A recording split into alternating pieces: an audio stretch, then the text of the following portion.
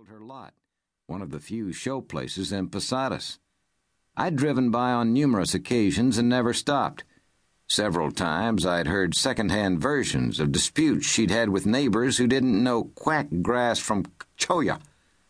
But what was a neighborhood without a rumor or dispute or two?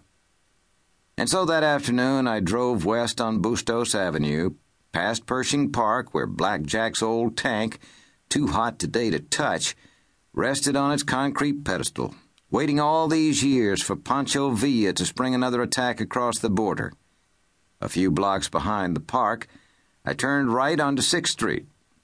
As far ahead as I could see, until the macadam of 6th turned to dirt and the horizon faded into the heat waves, not a soul stirred. No kids on bikes, no health nuts striding out their daily mileage, not even a dog sniffing a tire.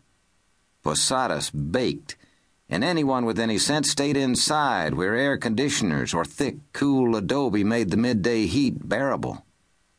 The retired postmistress lived 2 houses from the north end of 6th Street, in the house that she'd purchased new in 1974. When she'd moved in, the lot was level, sand, a nicely uniform, blemish-free canvas for her to attack. And attack it she had. Whatever she planted thrived, whether or not the garden catalogs or the experts said it would survive our blast furnace summers. Carla Champlin didn't just give in to the climate and plant cacti and rocks like her neighbors did. Maybe Carla Champlin had a water bill in quadruple digits. My theory was that she simply told the plants that they damn well better grow or else. And grow they did. A riot of color and texture that packed every square inch from curb to front door and then skirted the house to the backyard with its huge grape arbor and vegetable garden.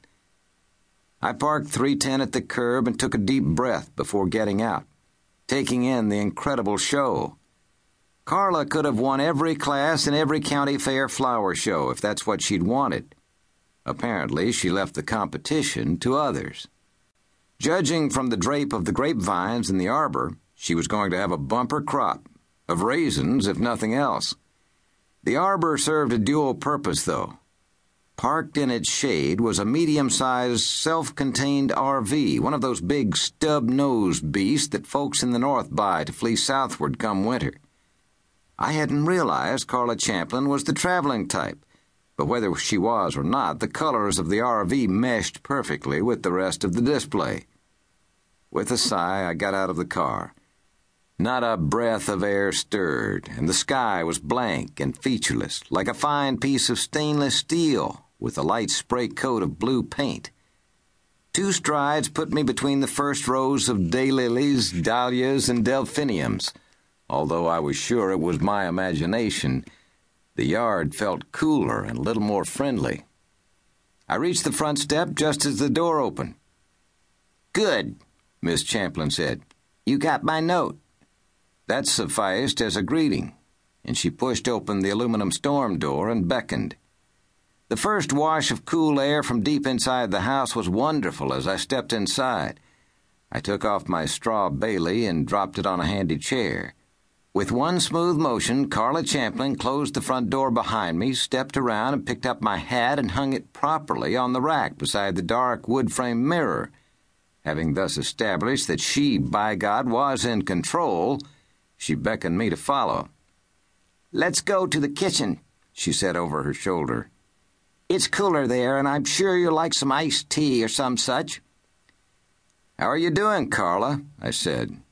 "Your flowers look great." If she replied, I didn't hear it. As I made my way toward the kitchen, I scanned the photos that lined the hallway. They weren't of family or famous politicians or snow-capped mountains. Each was an identically framed photo of Carla Champlin kneeling beside a show dog, the ribbons, mostly blue, prominently displayed. The champions were without exception boxers, each as flat-faced, stub-tailed, and bulging with muscles as the next. They all looked like clones of the same dog. I stopped beside one photo, whose background included a large sign that announced the Pawtucket National Trials. The dog in that portrait was gazing off into the distance, as if deep in thought, probably an impossibility. The ribbon Carla Champlin